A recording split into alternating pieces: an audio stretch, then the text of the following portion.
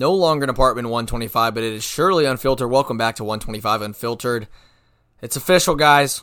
UNC is not going to be making the NCAA tournament. They fell tonight 68-59 to UVA in the quarterfinals of the ACC tournament.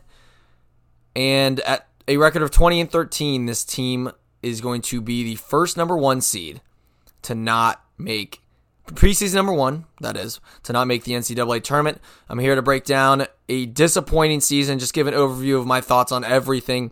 I want to get to the Duke game a little bit as well. Going to talk about that. Let's start with tonight, though. Obviously, we lose by 9. UNC was led by RJ Davis, who I thought had a fantastic game. 24 points on 8 of 14 shooting. Made 4 3-pointers. I mean, really single-handedly kept this team in the game. But outside of him, if you take out a Caleb Love garbage time layup with like 3 seconds left, no UNC player made more than 2 field goals. They shot 36% from the field, 30% from 3. Yet again, UNC just didn't shoot the ball well. In a loss, UVA had 3 guys in double figures. You got Jaden Gardner with 17 and 10, Reese Beekman with 15 and 5 assists and 5 steals. That is, he had 11 or 12 at halftime, or 14 at halftime. Beekman was great in the first half. Armaan Franklin had 14 points to add for the Cavaliers. So, where do I even start, guys? I mean, this team that brought back 4 starters was, again, preseason number 1. So much hype. The amount of potential that this team had to get back to where they were last year in the Final Four in the championship game and being 20 minutes away. They just haven't been the same since that second half. And it just seems like this team, for me, is a broken record. The same problems persist with UNC basketball. And watching this game tonight, this is a culture problem. I don't know if... No, actually, I don't know, but I know. It's the players. It's the coach. Hubert Davis, after the game, I asked Hubert in the post-game interview, I asked him, what did you say to your team after the game to keep the positivity up? And he said he didn't say much because he normally doesn't do it because Dean Smith didn't do that. Where's the leadership on the court? So I went to cover this game tonight for Sports Extra. I was pretty much courtside by the media tables filming a little bit of the game. And they don't talk defensively. Who's the leader on defense? Pete might have said it a couple times, but Leakey's not talking. Armando wasn't talking while he was in, who, gotta say, I commend him for playing with his hurt ankle because not many players would do that. He wanted to give it all that he had for what could be his last game in a Tar Heel uniform. Caleb sure as heck was not communicating. And in the press, the press was actually kind of decent. They forced a turnover or 2, but no communicating, no effort defensively, especially from Caleb Love. And this game was 57-55.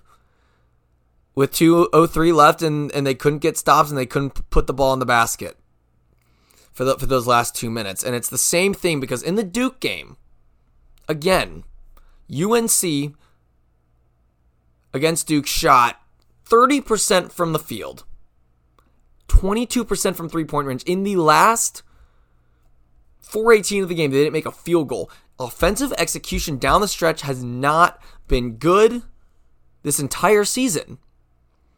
It's because it's this ISO ball. It's just there's absolutely no ball movement. And when it comes down to it, they don't have a set play to run in crunch time. In the Duke game, UNC with 43 seconds left called a timeout. All right? You're down 3. You need a 3-point shot. Most teams in this moment go to their 100%er. We're getting an open look here from 3. We're having people scream around screens. But no, what do? We set one off-ball screen for RJ Davis, which completely condenses the court. You got Caleb and Armando on the other side not doing anything. I mean, they're just standing on the other side of the court in no man's land, absolutely no threat to get the ball. The middle of the entire paint is wide open because there's no need for Duke to guard the paint. Why? Because we have 3 players bunched up on RJ's side where the play is designed. The play was terrible. That's on Hubert Davis for not being able to draw up a play. And then tonight, again, it's 57-55. Don't just say Go get your guys a bucket. Go get yourself a bucket. Draw something up. You're the coach. This ISO ball is not working. In the Duke game, we had 8 assists.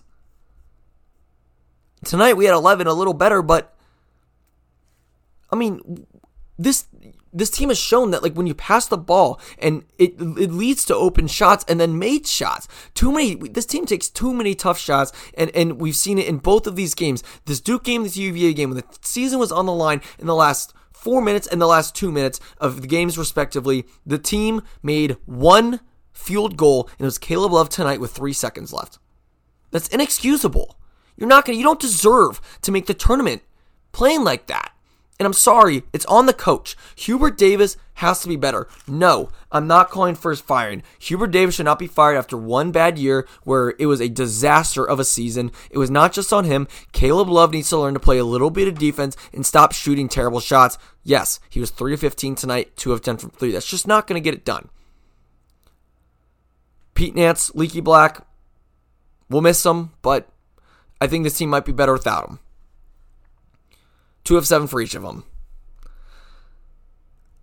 It's the same problems. Bad shot selection, no ball movement, too much ISO ball, not getting the ball to your best player, especially against Duke with Armando. He only shot 8 shots.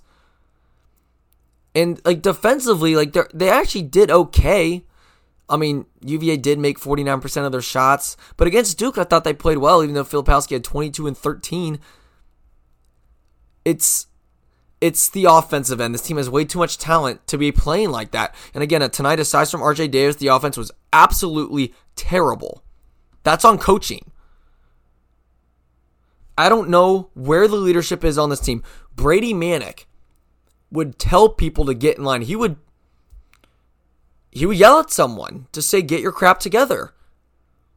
There's no player leader on this team in the locker room. There's absolutely no leadership from a voice perspective. No voice. And you could tell that. So this team has a huge culture problem because of the reasons I just stated. Defensively, some guys don't give as much effort. And then offensively, it's my turn. It's let's see what I can do with the ball now. And honestly, I'm fine RJ taking those advantages, those one-on-one chances, because he actually makes them. RJ Davis, guys, is UNC basketball's best player. RJ Davis is a really good basketball player.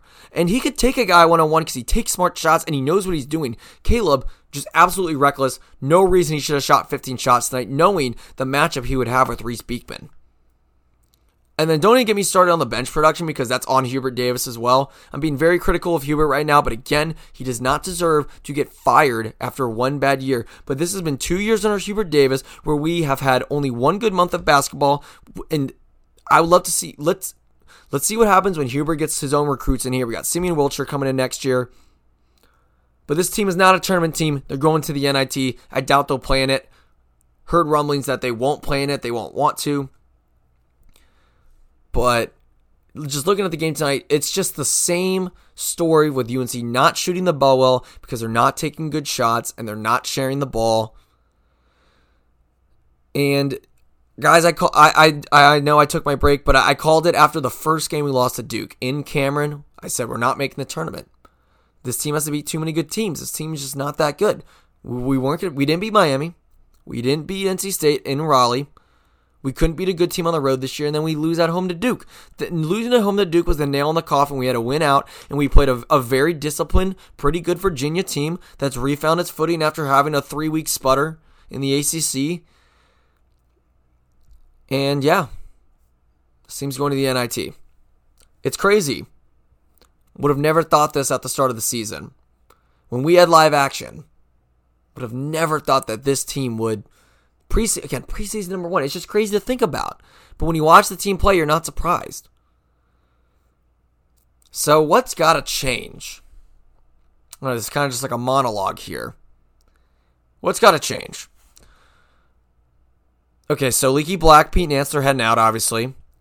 First thing, you have to develop your bench. I thought DeMarco Dunn was pretty good tonight. Thought he had some good moments. Puff, gives 110%. Love to see Trimble in there. Jalen Washington, why are we not playing him? This guy's our best NBA prospect. Jalen Washington is really, really good. I mean, he's got offensive skill. He needs to put on a little more muscle.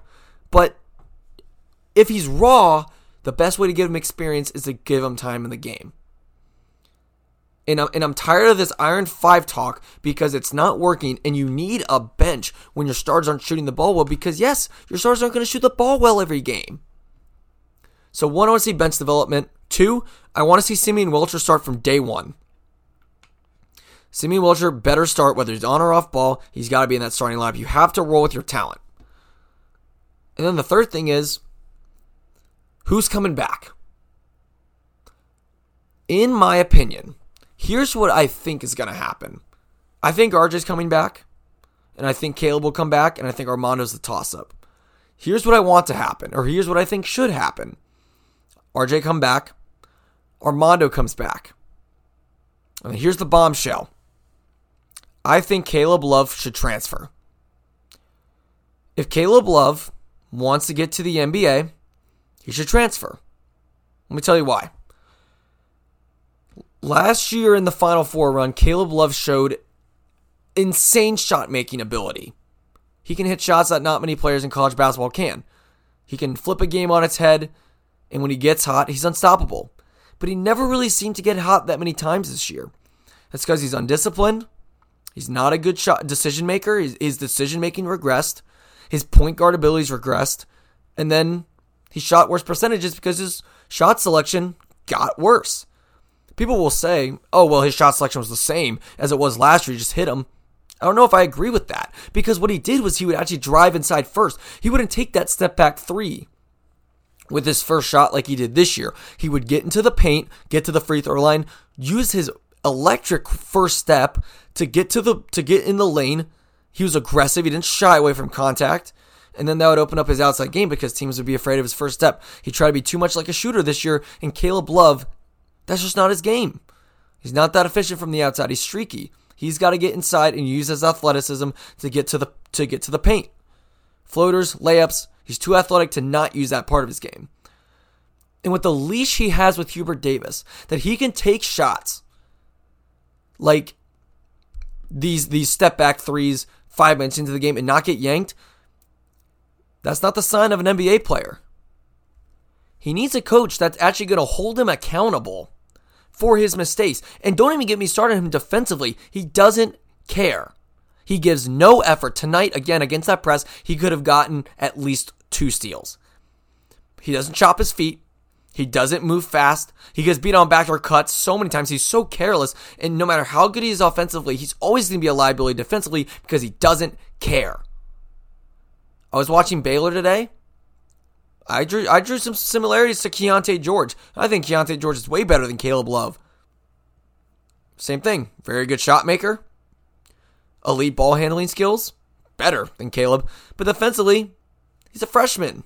But that's a freshman mistake. Caleb's a junior. You've been to a Final Four. Caleb Love only plays defense when he has like personal beef with someone. I don't know what it is because Caleb Love is so talented, man. But yet this year he just never put it all together, and he just seems so complacent, and he's all about the points, all about himself. That's just what it looks like on the court. So where should he go? I think he should go to Kansas if he can get an offer from there. Baylor, Kentucky. Go somewhere where you can be developed to be a point guard. Because honestly, his ball handling is a little sloppy. And he's predictable. And he always goes right. He never uses his left. I don't think, if he wants to go to the league, I don't think he's going to do it at Carolina. I don't think he can. And it's also on Hubert Davis because he doesn't hold him accountable. And Caleb Love regressed this year. And this sucks because I love Caleb Love. And we're always going to remember him for the shot he hit against Duke. He is etched in UNC history. But I think he should transfer if he wants to get to the pros.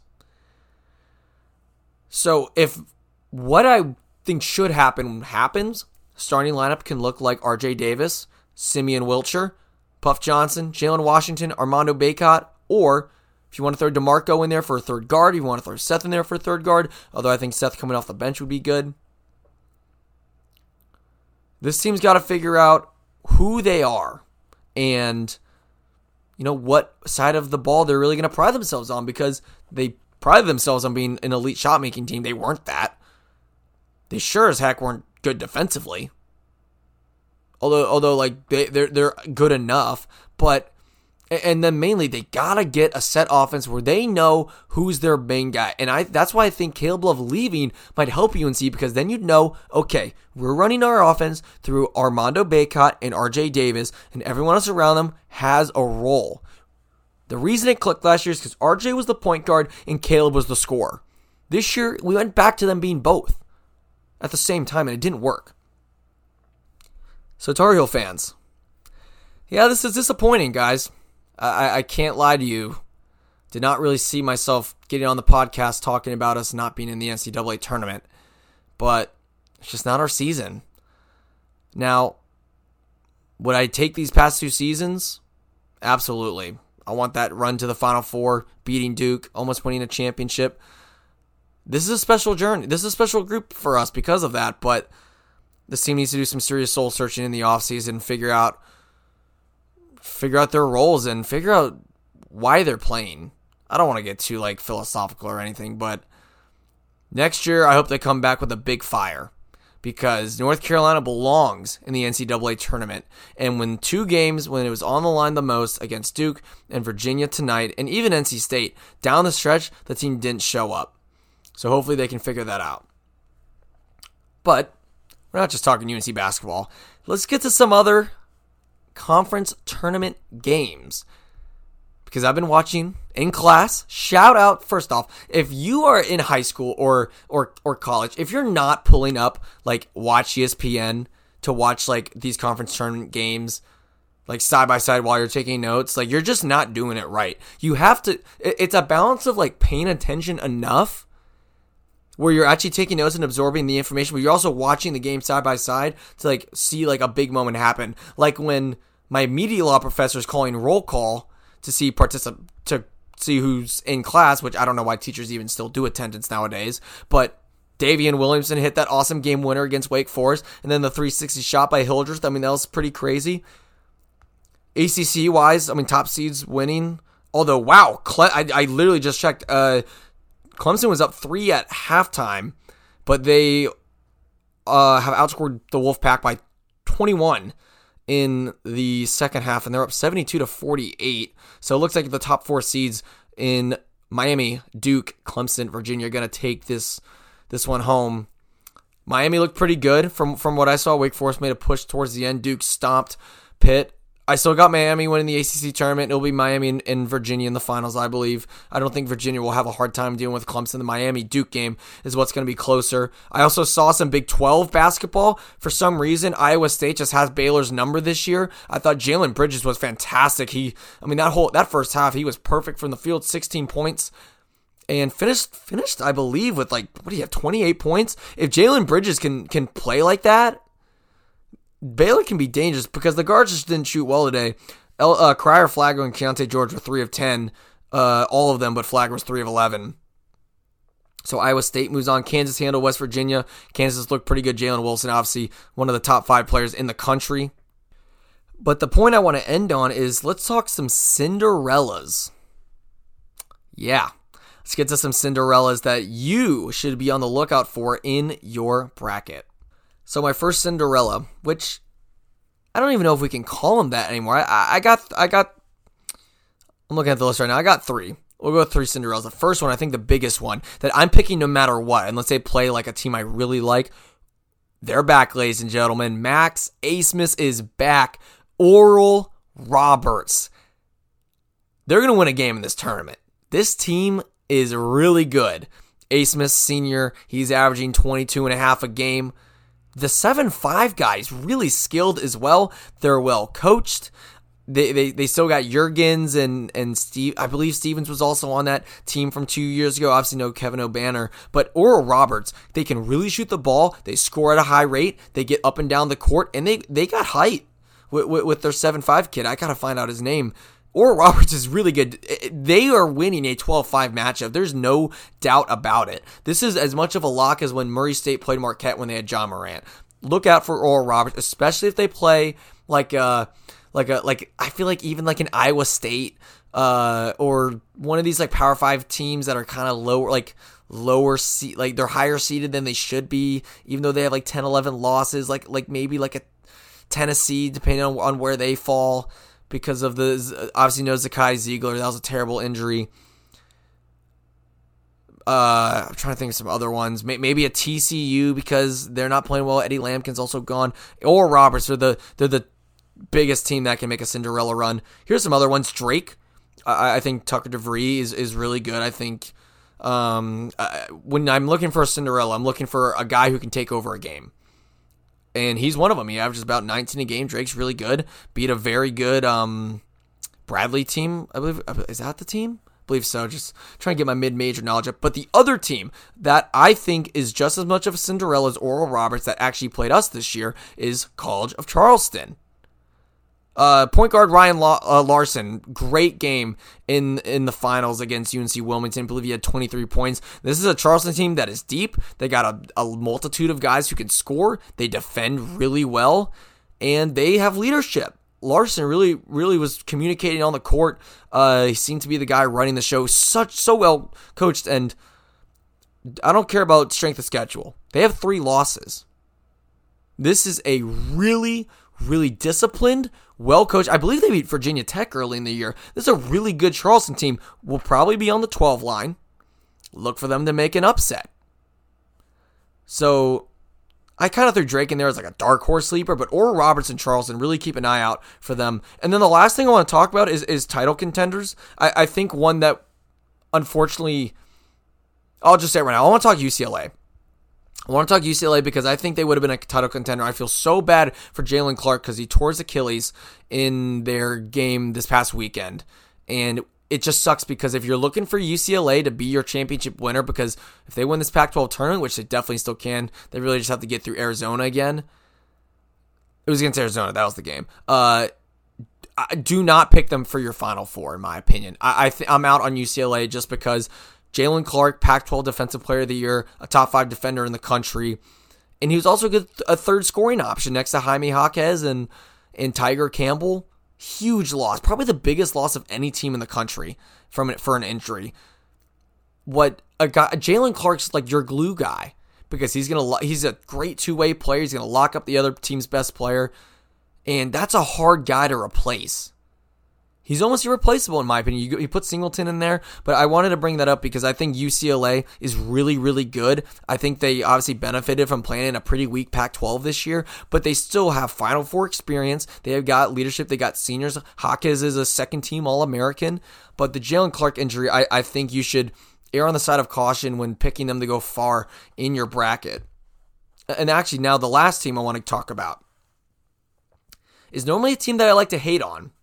A team I don't think is going to reach their standards, but I actually think this team's going to overachieve this year. Gonzaga. The Gonzaga Bulldogs, I think, is going to make the Final Four potentially, depending on their draw. Drew Timme, obviously, still the guy there. You got Julian Strawther. You got Rasir Bolton. But I just think there's not the weight of the expectations on Gonzaga, and they routed St. Mary's on Tuesday or Monday, 77-51. You still get, I like their pieces. Malachi Smith, you got Hunter Salas, Hickman. They got good guards, and Anton Watson as well. I don't know. I just like the makeup of this Gonzaga team, and again, the weight of the expectations aren't there. They're going to come into this tournament as a 3 seed.